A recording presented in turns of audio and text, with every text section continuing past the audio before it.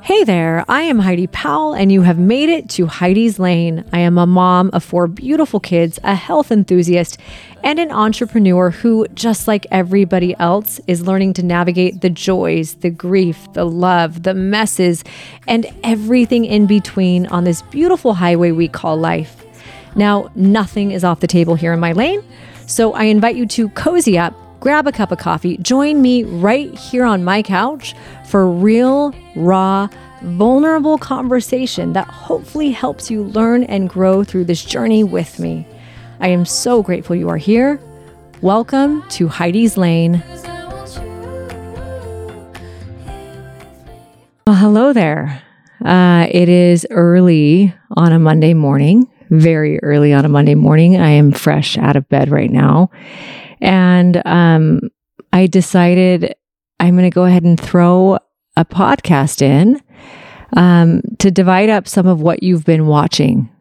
So if you've been following from the beginning, you got the first podcast, which was real and raw, and it was the intro and all of my fears. And then you got the second podcast and the third, which was me and Kira together, who's absolutely amazing. I love her.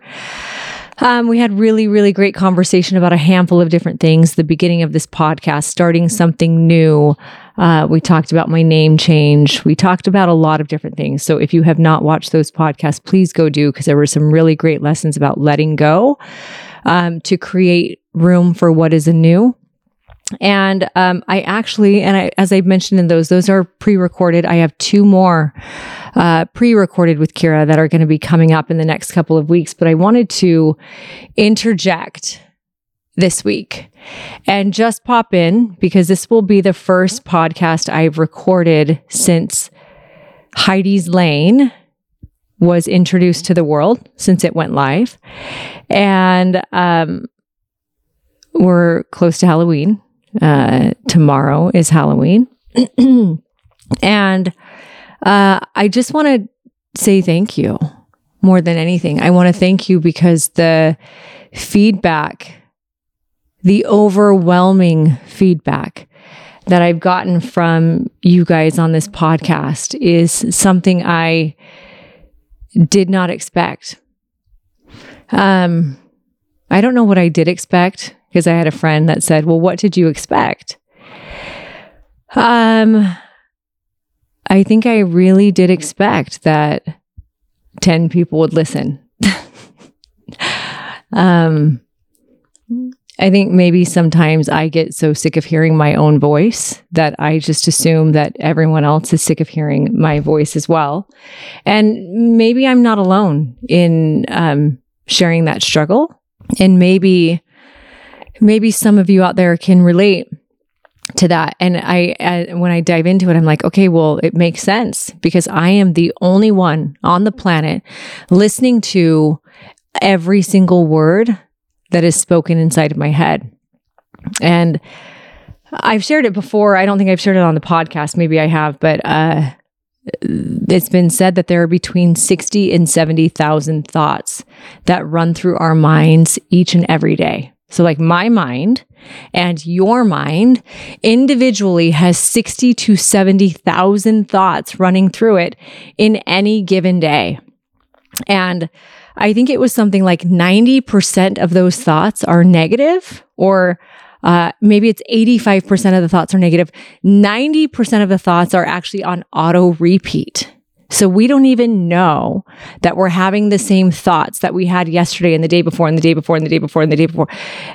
And if so many of them, that vast majority of those thoughts are negative, right? We are actually programming our brains to think negatively. And actually, this was a great example for me to wrongly believe that this podcast wouldn't have impact. That was the result of some negative self-talk, which I did talk about in episode 1. So I do want to thank you.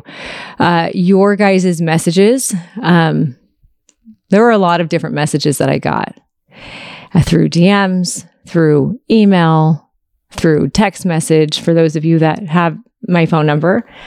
And I think the message that meant the most to me were those of you who sent a message saying, hey, if this podcast is only for one, I want you to know that I am the one.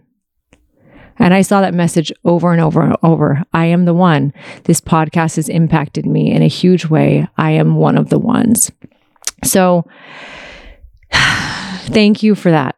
Thank you. I really, really do appreciate it. And we're still working out the kinks in what this podcast is, how it's going to feel and look and all the different things. One thing I do want to say is we did set up an email. So there's an email that is specific for comments, questions, feedback that you have. If you have different ideas for things you want to hear, it's podcast@HeidiPowell.net. So email me, let me know, and I'd be happy to hear from you. I actually want this to be a podcast that, yes, it's for me and my healing. And also, I want it to be something that gives you what helps you too. Doing this for me first and for the world second, which is a whole new shift on how I'm doing things in my life.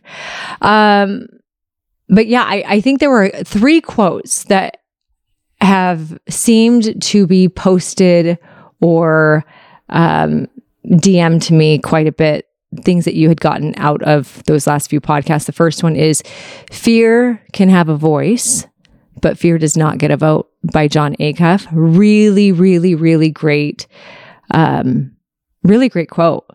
And truly, fear for me, oftentimes in my life, has such a loud voice that I feel like it deserves a vote.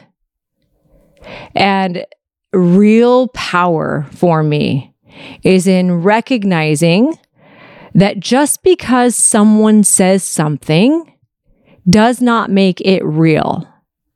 Whether it's a hater on the outside, someone who doesn't believe in what I'm doing on the outside, or my own voice in my head, my own fears, right?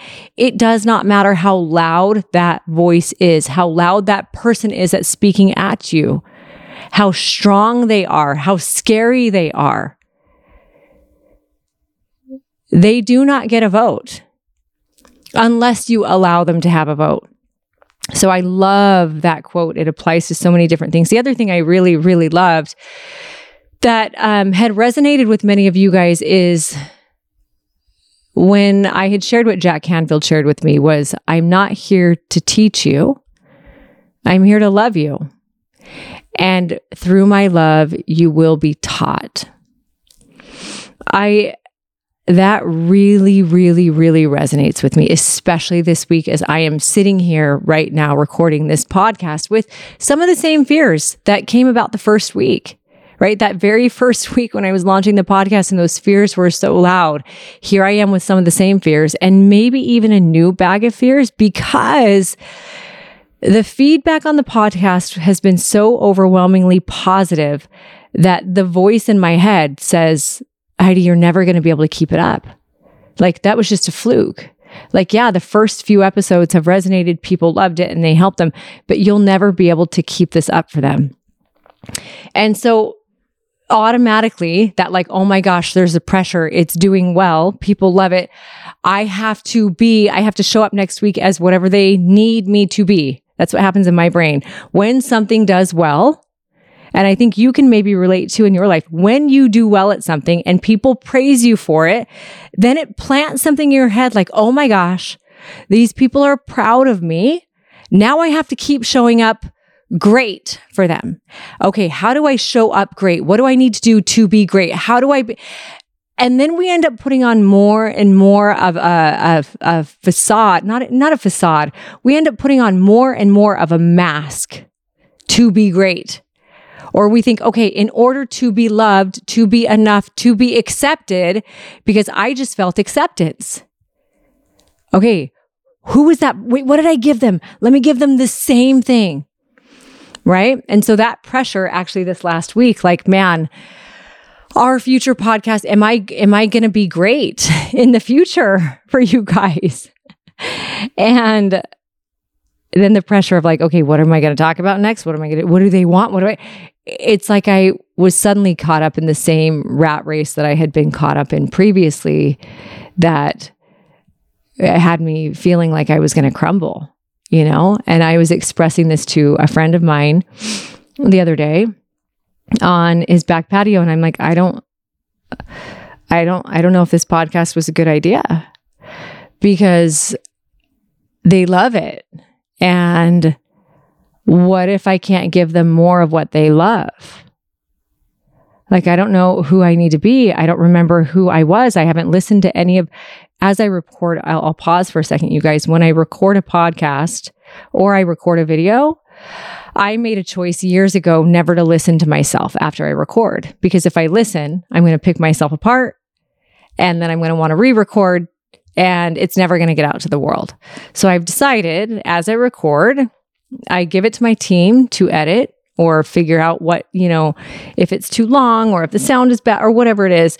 And that way I don't have to listen and pick apart what I said, and then it goes out to the world. So that's a great thing, because it actually keeps my perfectionism from stopping things from getting out to the world for the most part. Fear can stop it. But it's also a hard thing, because when I'm not hearing what I'm saying, there's a part of me that when the response is coming back for this podcast and you guys are telling me things that you loved, I'm going, oh my gosh, what did I say? I need to make sure I present that same thing to them. And my friend was like, stop. You got to stop. You're putting way too much pressure on who you need to be. When Heidi, the only person you need to actually be is yourself. And what they're gravitating toward and what is magnetic is who you are. And that doesn't come with anything prepped or primed or even thought through. Like you, in your raw state, when you walk into a room, you connect with people. And I think that was it made me cry. And it was a really huge lesson for me, and something that I think most people don't recognize or realize. The most beautiful part of who we are is the part of us that's not trying to be anything at all. It's the part of us that is just being what we are. It's being inside of God's creation, right? It's just being our authentic, our true selves. And it's so hard, right? It's so hard for us to truly grasp that who we are at our core, without the skills and the praise or whatever, without all the things layered, the makeup, it's hard to believe that is enough. But not only is that enough, that is the most enough version of who we are. So I'm sitting here today with my Halloween pillows all around me. Got my AirPod cord right there. I got my messy papers with a bunch of notes, and I decided I'm just going to flow. I have decided that I do my best work, and I think I would argue to say you do your best work the same way. And that is when you are raw and open to what God wants you to do. So here I am, open. I'm keeping myself open to sharing whatever message I believe God wants me to share with you, because I think that's why I'm here. And that's why this podcast is here. It's not for me. It's for Him. So one of the things I wanted to do today, I wanted to just answer some of the questions that I saw coming through quite a bit. And just questions and I don't know how many I'm going to get to. I have 15 questions right here. And I think we all know that I could literally talk for an hour on every single question. So I'm going to try to get through a few that I know you're wanting.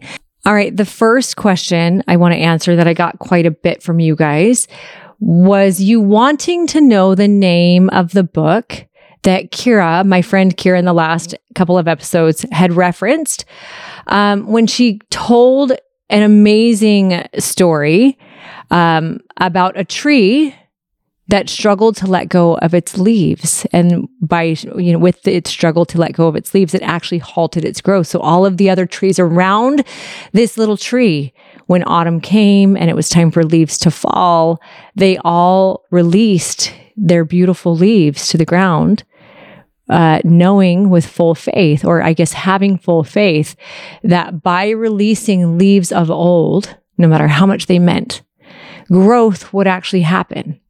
Well, little tree loved its leaves so much and was so grateful for those leaves. And while the leaves were no longer serving him because they had all turned colors, right? They were dying.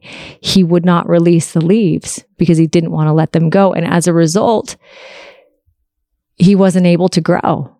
So all of the other trees grew. Little tree did not grow because there was so much fear of releasing the old to make room and make space for the new.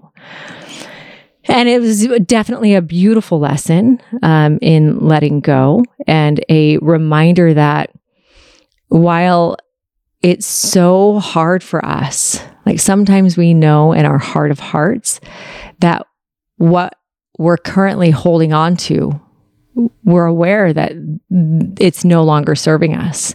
And we are aware that while it served us previously, and we are so grateful for that thing, it does become a weight that will indeed halt or limit our growth until we courageously put it down or allow it to fall, like little tree needed to let its leaves fall to sustain the growth that he wanted or needed or was capable of.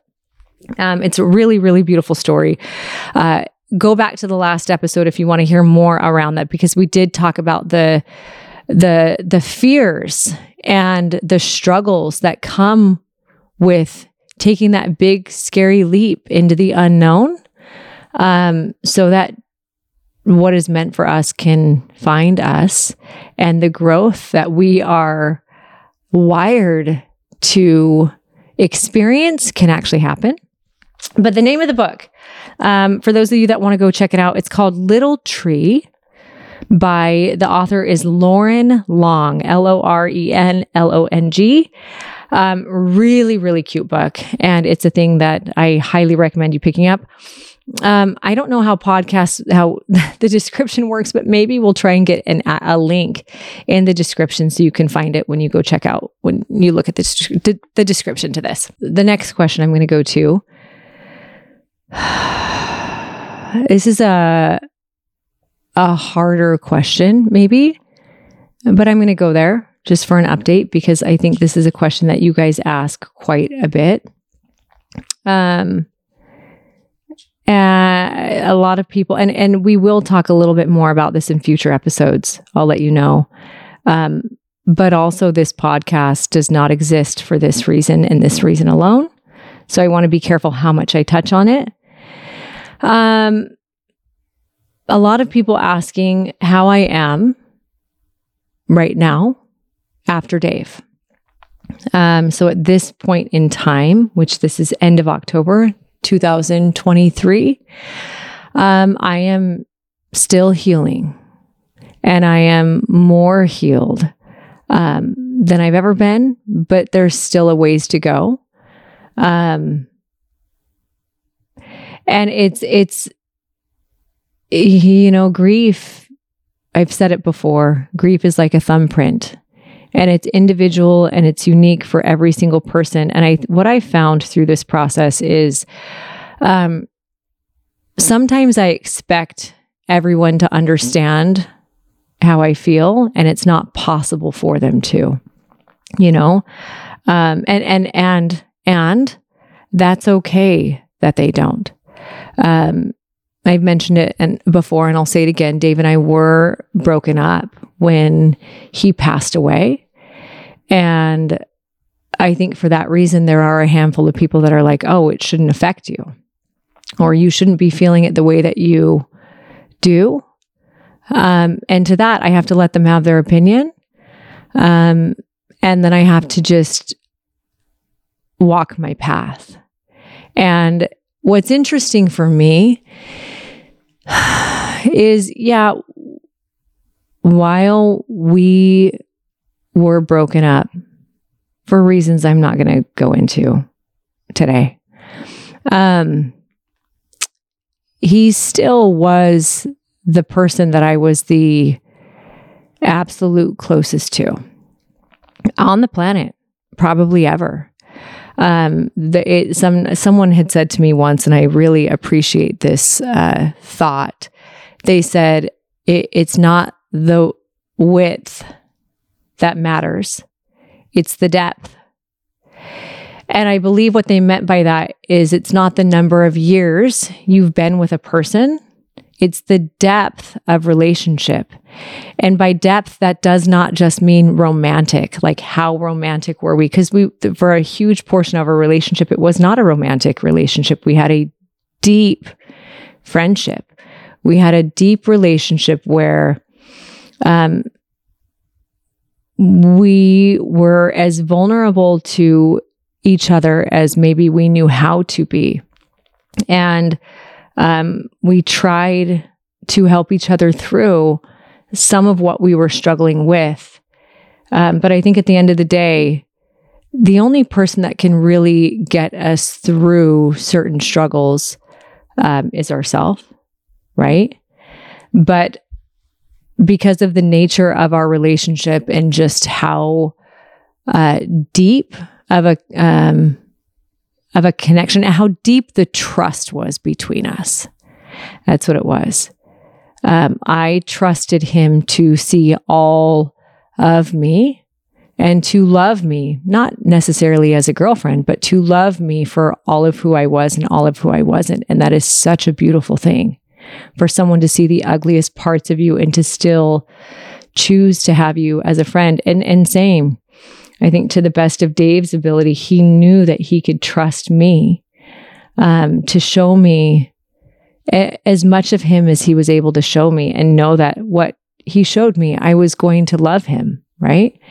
And I don't want to confuse when I say love. I am not talking about loving as a romantic partner. I am talking about loving as a human being, because every human deserves to be loved, right? And I think what we both tried to do for each other was to, at least what I tried to do was to say, hey, you don't need to be anything you're not in order to be enough. Take the pressure off, take the mask off, and just be who you are, and let yourself receive the love that God designed us to receive.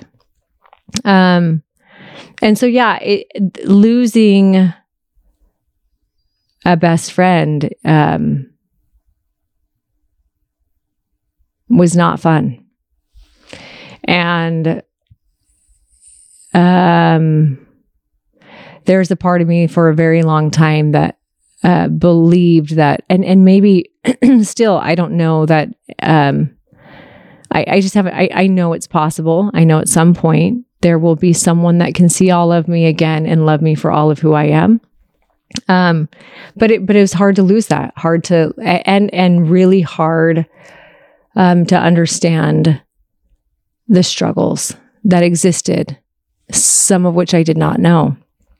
And it just made me feel like, there was a part of me that wondered if I could have, should have done something different that could have, would have saved. And I know better than having any coulda, woulda, shouldas, Someone once said the worst thing you can do is should all over the place. Like stop shoulding all over the place. And I was like, that's brilliant.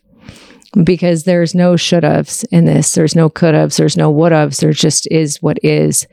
And as for me, though, I am, and I've mentioned this before, it has been a humongous priority shifter for me, just in general. It's been a very interesting existential awakening I wouldn't call it an existential crisis, although sometimes I feel like maybe there's crisis, right? Because there's sadness, there's a realization of our mortality, and a remembrance that I'm not getting any of these days back.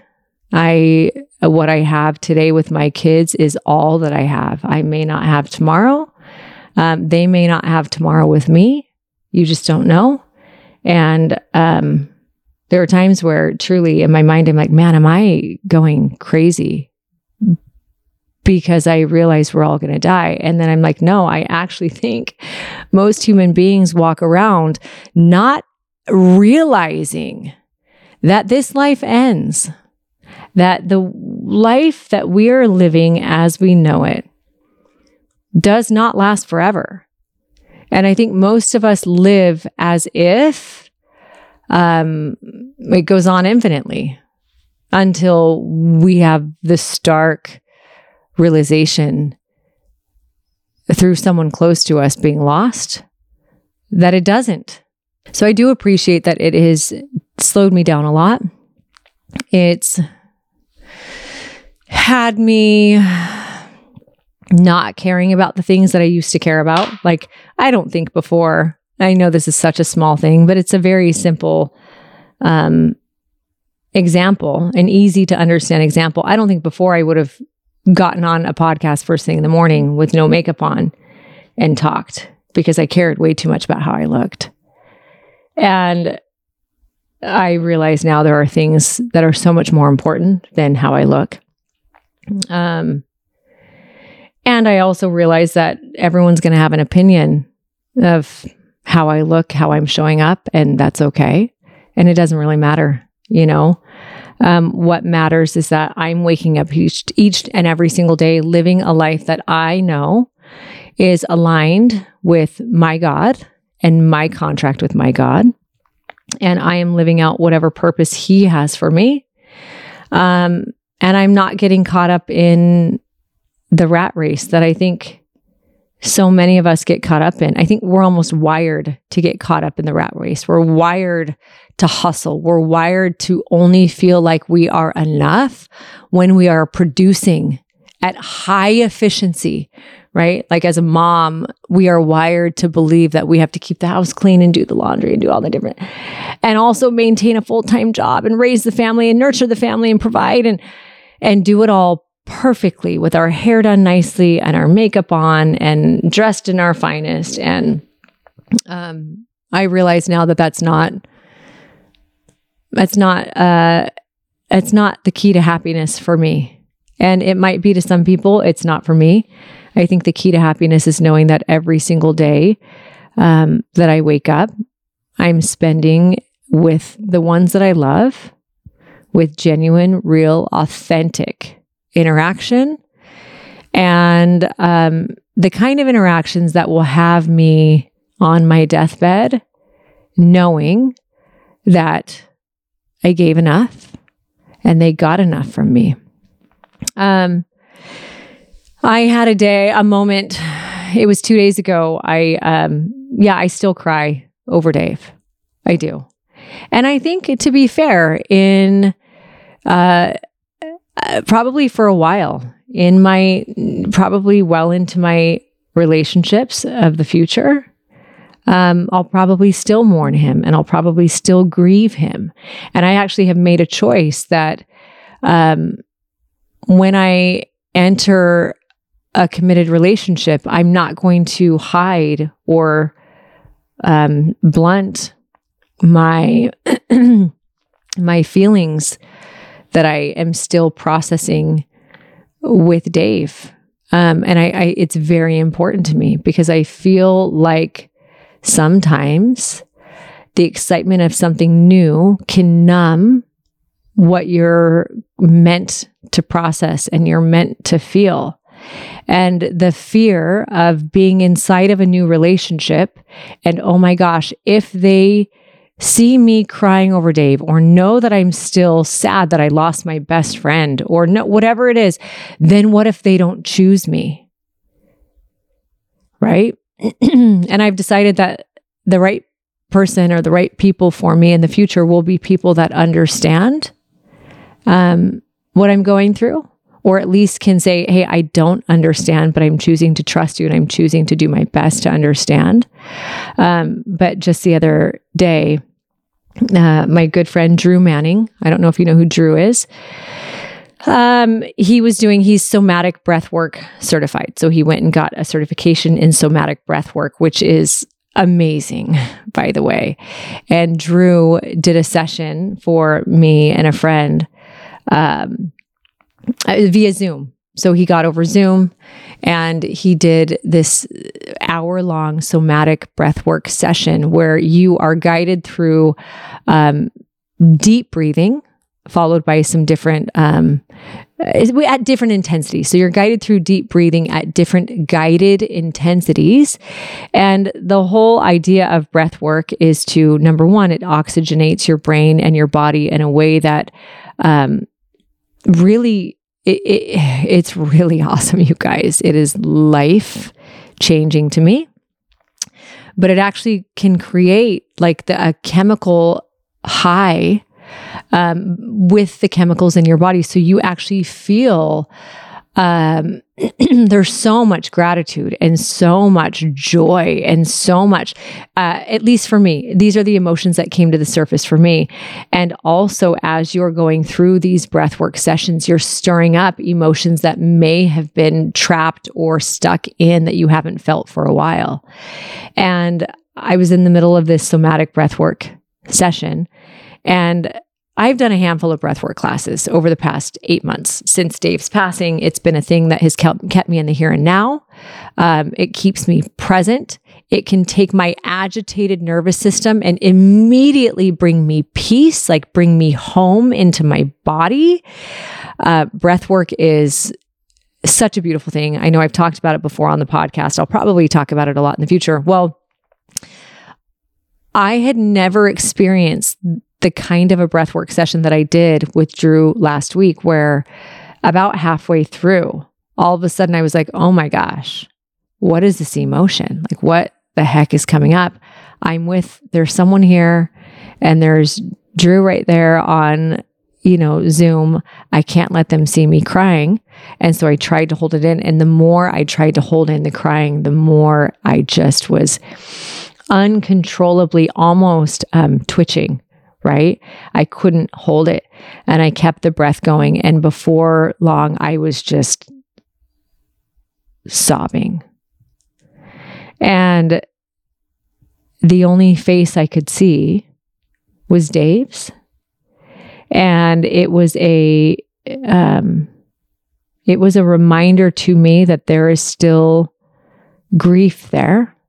There is still stuff to process. There's still stuff to heal from.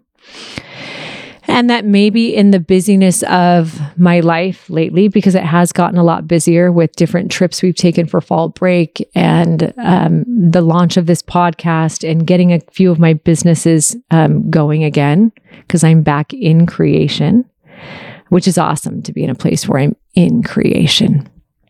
But that creation and that busyness does tend to numb for me. It tends to numb or be a painkiller for the pain that still exists. And so having that moment of release was such a beautiful thing. And when the session was over, I sat there with Drew on FaceTime or Zoom and just uncontrollably sobbed in such a safe setting.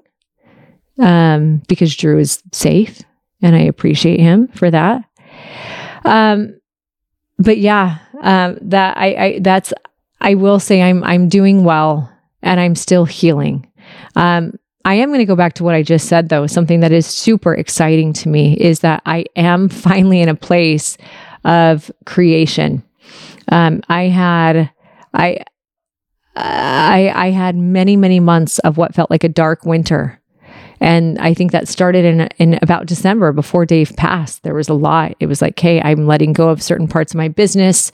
And then, February hit and it's like, oh my gosh, now I'm letting go of my best friend. And then it's like, I just sat in, and I don't want to say I allowed myself to exist inside of a dark winter. And we're all meant to go through these beautiful seasons.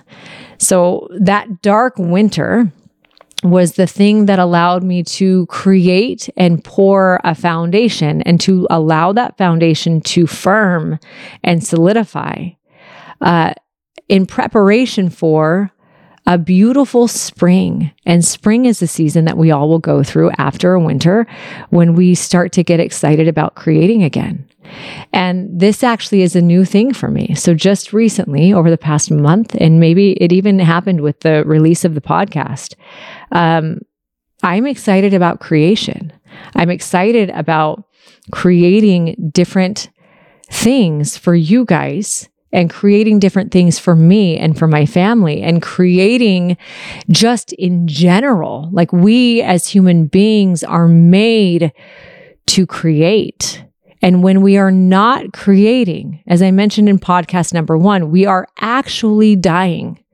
I've listened to a handful of lessons and podcasts and teachings on creation recently, and I'm really excited to share. I'm going to do a whole separate podcast on creation because it is what will pull us out of any single rut, is getting back into creation. But one thing I do want to say is that we can't always force creation. And if you're in a space where you do not feel like you're meant to create right now, I do not want you to be hard on yourself. I want you to listen to yourself. I want you to remember that your body and your brain and your soul is in a season, right? We have the fall season, which is when we are preparing to let go. So maybe you're in that fall season where you're like, hey, there are things I need to let go of. You're preparing to let go. Your little tree. And you have these leaves and you're like, oh my gosh, I don't know if I want to go. I don't want to let go. I don't want to let go. I don't want to let go. But I need to let go. I know I need to let go. Right? And then in the winter, that's when those leaves have fallen. So the leaves have fallen, you've let go. And it's really, sometimes that winter can be dark. It can be cold. It can be hard. That winter is when, at least for me, the most growth is happening. And it's the growth that is under the surface. And it's the growth that you usually aren't seeing, but you feel in your gut and you know you're exactly where you're supposed to be, as long as you are not judging yourself for not creating. Right? So if you are in a winter, do not judge yourself, because in due time, you will enter a season of spring where you are felt called to create again. You will feel excited about creation, but allow yourself the rest that you are inside of right now. Allow yourself the rest that you feel that you need, so that when creation is sparked or triggered again, you are excited about it. And what's cool is that creation could be anything, right? And then in summer, you're full blown going again. So, it's really cool for me to be in a space where creation's happening. I'm doing some stuff. I don't really talk about it much, but I've had this for a couple of years now. I have a coaching program. It's a nutrition coaching program where I have coaches that have been trained for many, many years under me. And they have been coaches for me and some of the programs I've run, and they're really great. So I'm focusing on growing that. I'm putting a lot of focus into my app, my Show Up app. It's showupfit.app is the URL for my fitness app. It has a ton of really great programs. And then this podcast. And what's cool is I have decided that anything I'm doing in this phase, it will come secondary to my own health and my kids. So I guess it's coming third, because number one is myself and my relationship with God. That is number one, numero uno. Number two is my relationship with my kids. And then the third thing is I believe if I put those first, if I put my relationship with myself and my God number one, and my relationship with my kids second, I believe God will provide. I believe He will lay out the path for me to make the other things happen, to allow my career and my work and my passion to grow at whatever rate it's supposed to grow, enough to, number one, provide for us, and number two, provide for you. And it's been really, really, really, really cool to see this happen. It's been really cool for me to trust God enough to let go of my businesses in the season that I did, in that fall season, that right before the winter hit, I let go of them, and to see God show up for me and to provide, for me to have let go of things that I was like, man, if I don't have this income, I'm only going to last until this month, right? I already knew the month I was only going to last until, and then I was going to run out. And God really did show up for me. And He found some pretty cool ways for me to generate income and provide for my family while being home in a way that they all needed, in a way that I needed, and in a way that I think you guys needed as well. I had someone tell me, they said, hey, I hope you know that what you're doing and how you're living right now is giving me permission to do the same. You taking a step back and being with your kids and working on yourself and learning your new relationship with God is giving me permission to step back from who I think I need to be enough and step into being who I'm meant to be and who I want to be with myself and my kids and my God. And so I really hope that that's something that many of you guys are getting out of this. I mean, you guys, there are so many more questions I could get to. So many. You guys have some really great stuff. The one thing I think is a pretty good segue, what we're talking about. I had a lot of questions about the no cell phone retreat that I did. You guys remember it was end of August. I did something super scary for me, and I decided to give up my cell phone and to give up my computer and attend a retreat to focus on me. And I actually, right after Dave passed, my good friend Jamie Kern-Lima, she and I mean, that whole time period, this must have been the day or two after he passed. She and I were talking on the phone, and all I remember is it was an hour and a half long conversation. And the only other thing I remember is her saying, hey, you're not going to remember any of this. And I said, no, Jamie, I'm going to remember all of it. And she said, I'm telling you right now, you are in a phase where you are experiencing such shock that you're not going to remember this conversation. She said, so if there's one thing you remember, I want you to remember that when you are ready, there is a healing center of sorts that I believe can help you with this trauma, and with trauma connected to generational patterns that are rooted inside of us that maybe we don't even understand exist. And I do remember thinking, okay, I actually said to her, I'm in, like, just give me the name of it and I will go today. And she said, no, I want you to wait. You should wait until you've worked through or thought through or felt your way through some of this grief and then let me know. And so what was interesting is that was February. It must have been June, February, March, April, May. Yeah, it was in June. I was on a flight home from somewhere and I was just in tears. And it was like the past 4 months I had been numb after Dave's passing. Like there was so much to do. Dave and I had, we had a life together. We had certain things together. And so it was kind of getting some of that figured out was a lot, and just trying to figure out what my mornings are like, waking up without a text from him, and what my nights were like, not going to bed or going to bed without saying goodnight to him. Gosh. It was actually on my way home from, I think it was California, which was July. And I remember crying and thinking, I'm ready. Like I'm in a good, even tears don't mean you're in a bad place. And I think that sometimes is a misconception that I would love to straighten out right now. When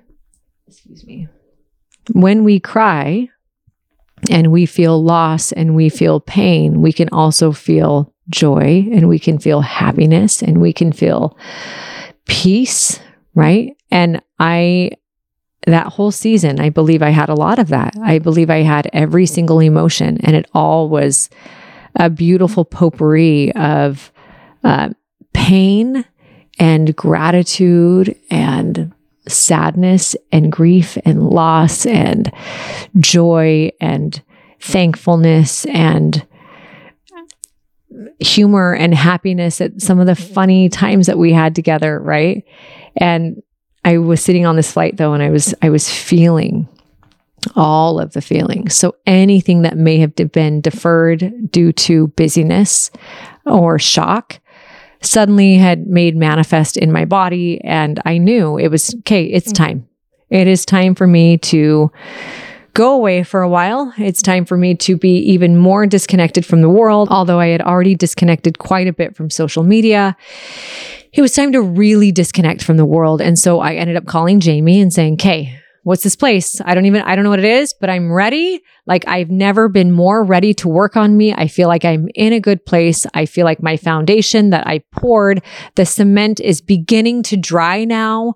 And before I figure out what's next in my life, before I enter a space of creation or spring, before I start to introduce anything, I want to go be with me and only me in nature or whatever the heck this is. I don't know. Do we do like yoga all day? Do we do breath work all day? I had no idea what I was in for. And I just said, let's do it. Give me the info. So she gave me the information. I called, I immediately registered, immediately paid. And, I remember thinking, if I get nothing out of this more than a full week of not having access to my phone or the outside world, that is a win. For the dollar amount that I paid, I will be grateful to come out of, I haven't had a week of no phone or no computer since high school. Because cell phones didn't exist for me back then, right? So that was like the last time I remember having a week where no one could get a hold of me. And there was definitely some fear. It's like, oh my gosh, okay, well, what if something happens to my kids, or what if something happens to me, or something happens to my mom? Or you start thinking through all of these scenarios, these unreal fear scenarios. It's false evidence appearing real. But then I had to be like, you know what? They got a main line. If anyone calls, they'll be good. So this place is called Onsite. This is not an ad at all. I don't work with them. I paid full tuition to go, and it was a really, really amazing thing. So it's Onsite. I did the one in Nashville, Tennessee. They have 2 different locations. They have one in, I believe it's somewhere around LA or just outside of LA. Maybe it's in LA. It's somewhere along the coast. And then they have their main one is in Nashville, Tennessee, or the one that existed first.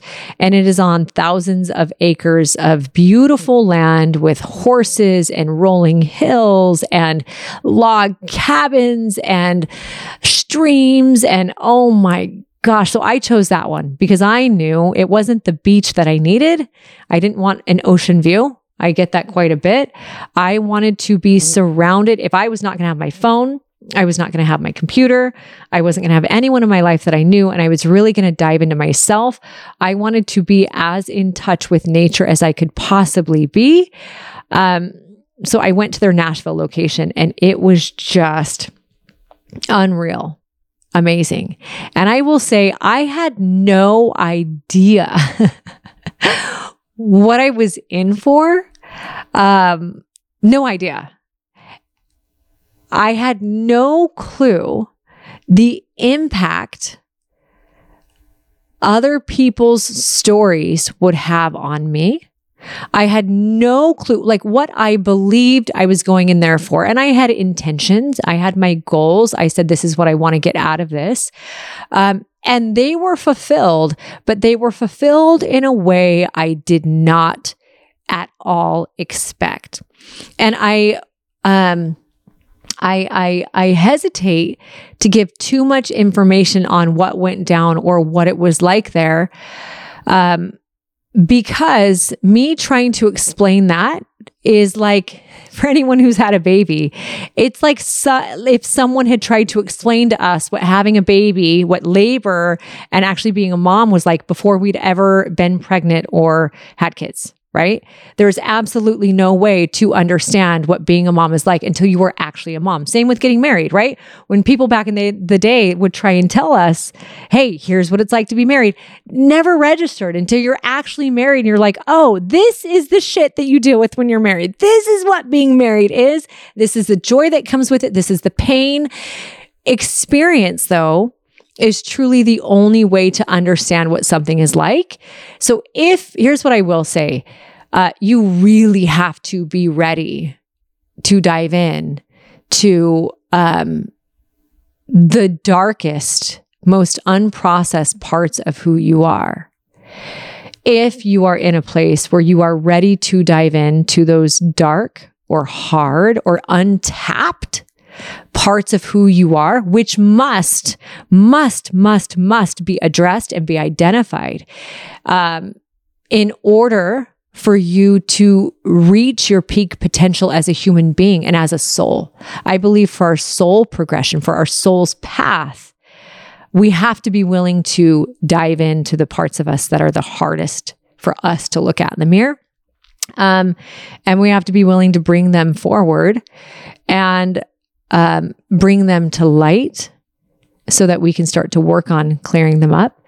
But inside of this center, my kids called it my treatment center. And you know, it kind of was. And I'm okay with that. It was not, rehabilitation for anything, but it was my own soul's treatment, right? You could call it's like a self-improvement thing, but it was treatment for my heart and for my soul and for my spirit. But we had these small groups, and my group, oh my gosh, if any of them are listening, I want you guys to know how much I love you all. We had a very special group of 8. And within 5 days, I would say within 2 days, I was immediately family with these people. And they with me and they with everyone in the group. And we still connect. We still have a text stream that goes off every single day between us because each and every one of us became so raw and so vulnerable in this very, very safe cocoon. And I would even venture to say, and this is pretty vulnerable of me to share here on this podcast, I think of the group, and I'm a very vulnerable person. I think at the end of the experience, I identified to a couple people in the group that I may have been the least vulnerable of anyone in the group because it was scary for me. It was scary for me. You go in and you don't say you can't really say your full name. You don't say what business you're in. And there was a part of me in that was like, oh my gosh, what if I share things that are dark and that are deep and that are hard and that I'm still carrying shame for in a group of people who don't right now know that I have an online presence, but at some point they probably will. And what if that stuff gets shared with the world? And what if, it's all the fears of like, what if I open the kimono and what people see is not what they expect, And so I do think I was somewhat guarded in that experience as far as processing my own stuff. But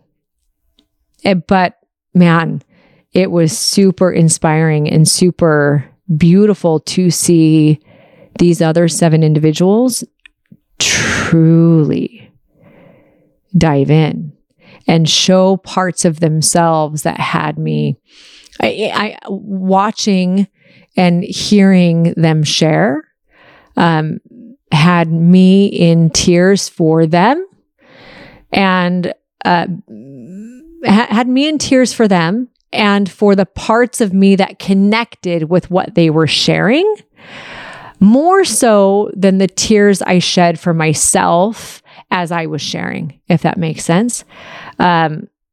Gosh, guys, the power of community and the power of vulnerability. I hope these 7 people know just how much they actually impacted me and shifted the way that I parent.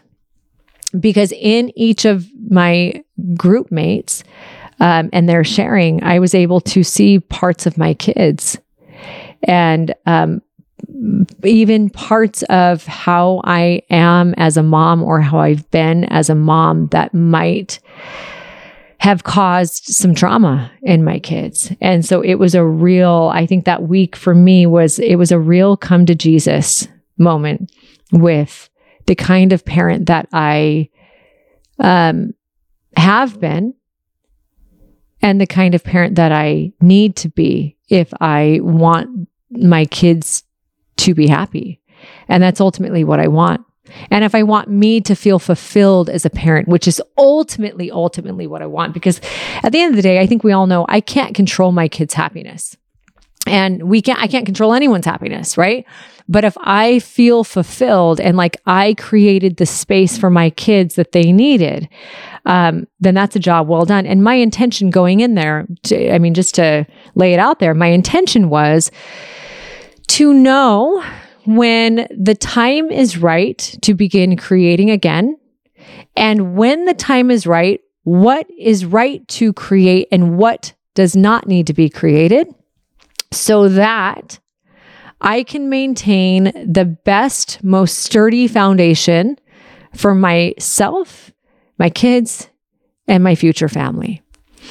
And so it was really great. And I got so much out of it. I think one of the big eye-opening, or one of the big lessons that I brought home with me was, I guess, let me say it this way. The biggest questions that popped in my head, the biggest question that popped in my head throughout this experience was, because in this room, feelings are encouraged and that you're very safe to have feelings.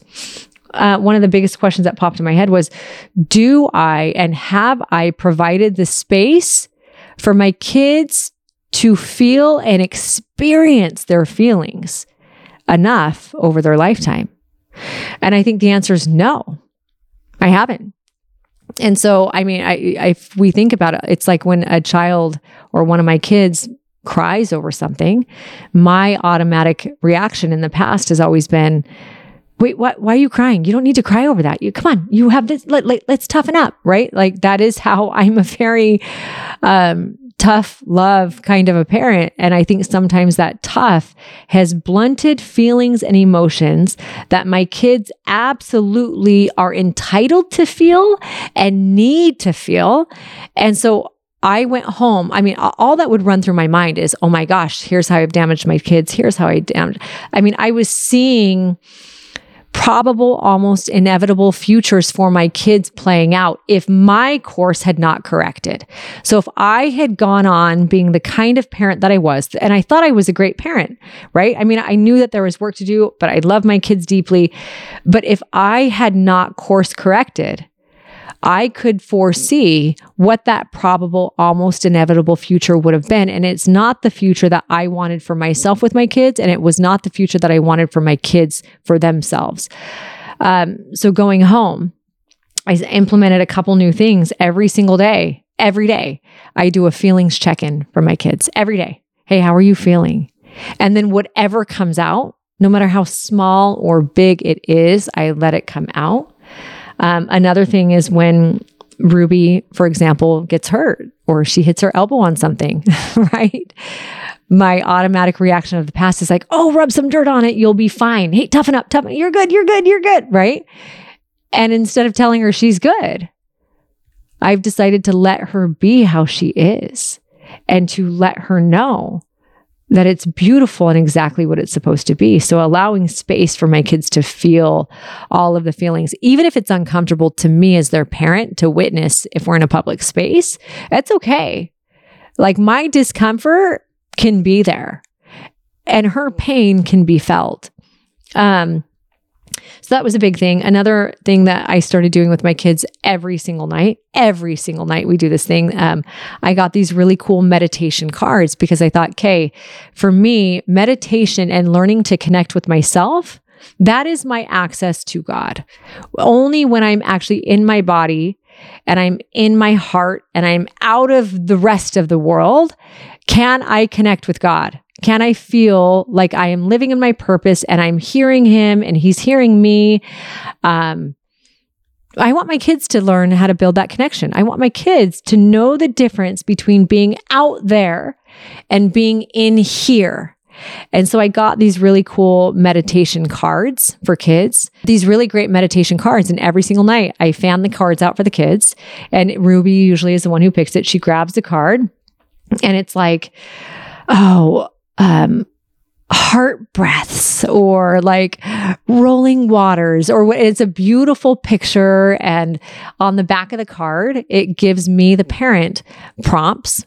And then it gives me like a couple paragraphs to read to help her sink in and to learn to breathe and to feel and to think and connect to nature in her mind and connect to herself.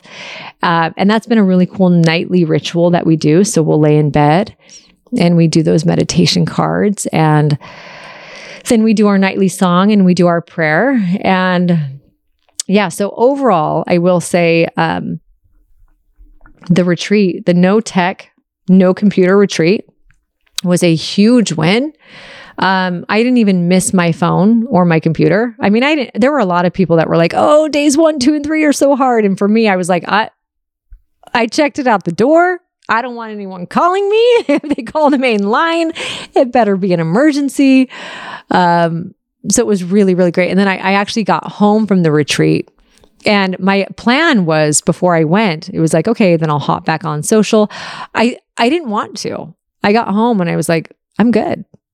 I am going to spend as much time as I want, not out there and only in here. And for once in my life, I'm not judging myself on it because they're not judging me for it. And if they are, that's okay. And I'm going to just be with myself and my kids and let this play out how it is. And it was a great, much needed break. And it definitely was another thing that allowed me to come back feeling refreshed.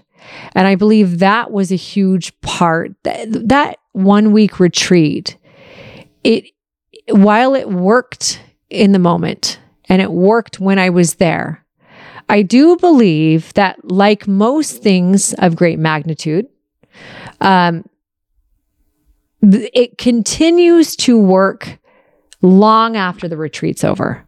So it's like, and a lot of it is subconscious work. So what happens is it's in my brain, it's programmed in my brain. I sat in that room, I felt the things that I felt, and then integration into the real world and me living my life. Some of what is there that I might not even be thinking of is actually still working subconsciously on me. So it was a really, really cool thing. I highly recommend it. Again, the name of the program is On-Site. Yeah. It was really good. So I want to get to one last question, and then I'm going to wrap this up because we're approaching an hour here. This was by a very specific person. She says this. She says, I'm almost 39 and I get frustrated at changes I'm seeing. How, Heidi, can I feel my best at 40 as a mom? So This is a really, really great question. And reason I wanted to address this is because I am now 41 years old, and soon enough, I'm going to be 42, and I'm never going to be 41 again, or 40, or 39, or any age younger. And if I'm being completely honest with you, there has been some struggle in my life over my body and my face aging. And I think it's hugely in part because it's a reminder that we are mortal, like I talked about at the beginning of this episode, and we do not live forever. That, oh my gosh, the things, I don't think I ever realized, you guys, man, this is vulnerable too. I don't think I ever realized how much of my worth and my worthiness I placed on my looks until this last year. And that's a really hard thing for me to admit, because I think for the most part, I've always kept myself super busy. So I don't even think I noticed, but, and I'm sure a huge part of it is being inside of the business I'm in and, having my face be plastered all over and having my body be a thing that brings people to my app or my different courses or whatever it is. It's without even recognizing it. Looks have been a huge part, and they were a big part of my life when I was a kid, right? I remember my mom and my dad were both beautiful and strong and all of the things. And I think in my head, there was something planted from a very young age of, in order to be enough or in order to be worthy, then I need to look like my mom, who is beautiful. Or in order to be enough and in order to be worthy, I need to be as strong as my dad is, because he was really muscular and strong. And so these things as children are ingrained in us and we don't even realize it. And then I think it's all fine and dandy until about this age hits. And I've had a lot of conversations with a lot of my friends, and it's like, yeah, our hair line is starting to change. My hormones are changing. There are more wrinkles on there's saggier skin. Like, there are things, lady parts, that are drooping in ways that they were never drooping before. And it's like heartburn. I'm getting heartburn. I'm achy. So I have to really pay close attention to what I eat, how I treat my body, because I know this is the one body that I get. So suddenly I'm no longer eating to look good. I'm eating to maintain my body, right? So it's not like, okay, I'm eating to lower my body fat and to have these muscles and to get on stage, which at one point in my life, that was a goal. Today, it's like, no, I want to eat real, whole, natural foods that are going to help me at a cellular level maintain this body and increase the longevity of this body for as far out as I possibly can. Oh yeah, and I want to feel good. Because if I don't feel good, it doesn't matter how good I look. I don't think I look good. So one of the things I would say to anyone else out there that's saying, hey, I'm frustrated with the changes in my body. How do I become my best at 40? I'm going to give you the advice that I give myself every damn day. And that is, Heidi, your beauty is so much more than skin deep. So anyone listening, I want you to hear me when I say that your beauty, your brightness, and your light has very little to do with how you look, how your body is keeping up, and it has more to do with the energy and the love that you give off to other people. And I think so often it's easy for us to see this in other people. Right? It's so easy for us to, like my friend Kira, for example. She is one of the most beautiful women I've ever met in my life. And she's beautiful on the outside, but I'm not even seeing that. I'm not seeing her face. I'm not seeing her body. All I'm doing, her energy and her love is so bright and so loud and so beautiful. It's so far, she's electric. She truly is electric. And I can see that in her, right? And I can see it in so many other people in my life who it's not their body, it's not their size, it's not their saggy skin or their lack of their tight skin, it's not their muscles, it's not anything. It's their love. It's what they radiate that actually makes someone beautiful to me. And I want you to remember that, because I have to remind myself of that often. And I think part of that too, because I recognize that true beauty is wisdom and experience and vulnerability and authenticity, I recognize that is, and it's truth. True beauty is truth. That recognition has me continually striving to improve who I am.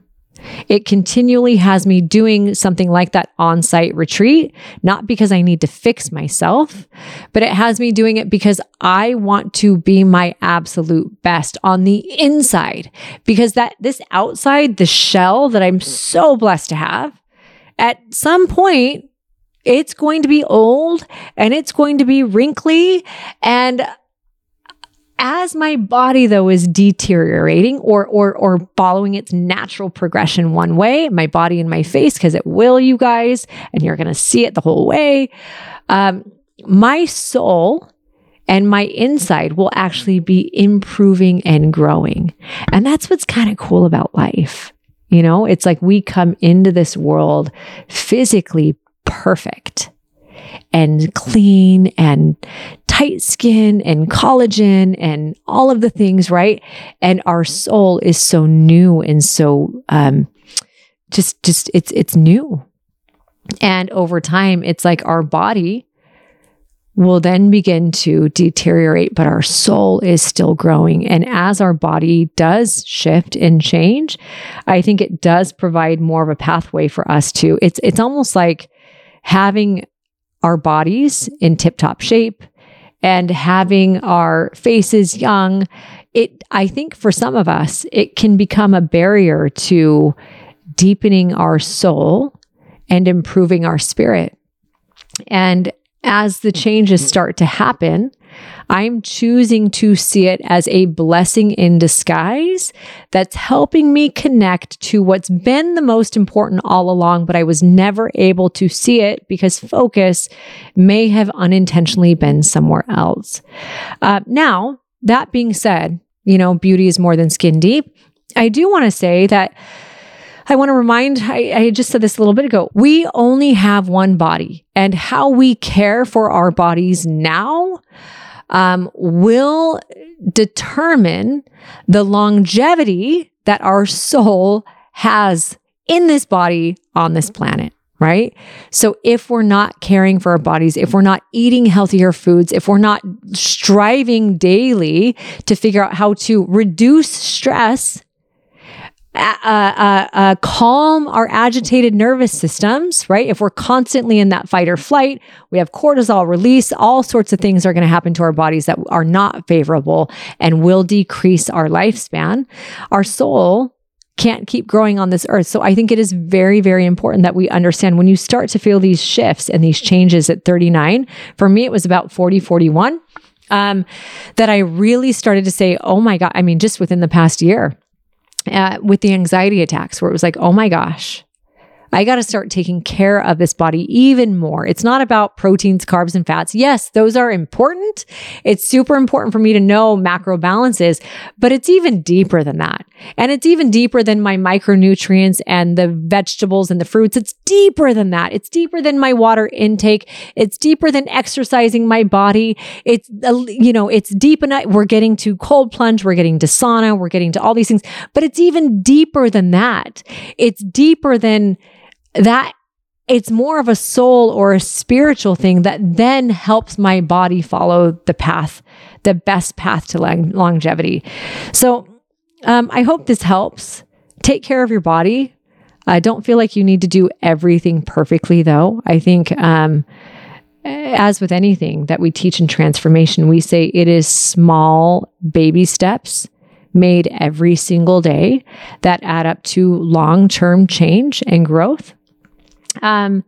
So that being said, if you're sitting there and hey, to end this episode, I've talked about a lot of different things. And to be honest, right now at this point in time, I don't remember all the things I've talked about because I just kind of go. I just speak. But I do encourage everybody listening to find that one gold nugget. What was the one thing today in this episode, this Q&A episode, this thank you episode, because this is a thank you for you? What is the one thing that resonated with you? What is the one thing that resonated that could evoke change in one direction of your life? Remember, one tiny little change will have a ripple effect in every other area of your life. So maybe today, what I want to invite you to do is to think of one little step that you can take today and implement every single day as a result of listening to this podcast to make an even better you. Whether it's, daily meditation, because that's something we talked about, whether it's giving yourself the grace and the compassion to be inside of a winter, whether it's to maybe start considering creation, whatever that is for you. Please let me know. Email me. Remember, it's podcast@HeidiPal.net. DM me. Do anything. Just reach out to me. Let me know how, let me know what step you're going to take. And I just want to thank you for being here. Thank you for hearing me. Thank you for chatting on my couch. And thank you for loyally being here for me. I really, really do appreciate it. I want you to know that it does not go unnoticed. It's very, very humbling to see how much love you give me. And it's super encouraging. And I want you to know that for as long as you'll have me, and as long as this all fits in with my life and my kids and my purpose on earth, I will be here podcasting and sharing with you. So if there's more you want to hear, please let me know. I love you. I hear you. I see you. And I will talk to you soon. Thanks for joining me on Heidi's Lane as we navigate this amazing and often humbling highway of life together. As always, it's been such a joy to have you here with me. And I hope that through our conversation today, you found at least one gold nugget or one thing that resonates with you that you can use in your life to help you live a life you love. Because each day truly is a gift. I appreciate you being here. I see you. I hear you. I love you. Until next time, I am Heidi.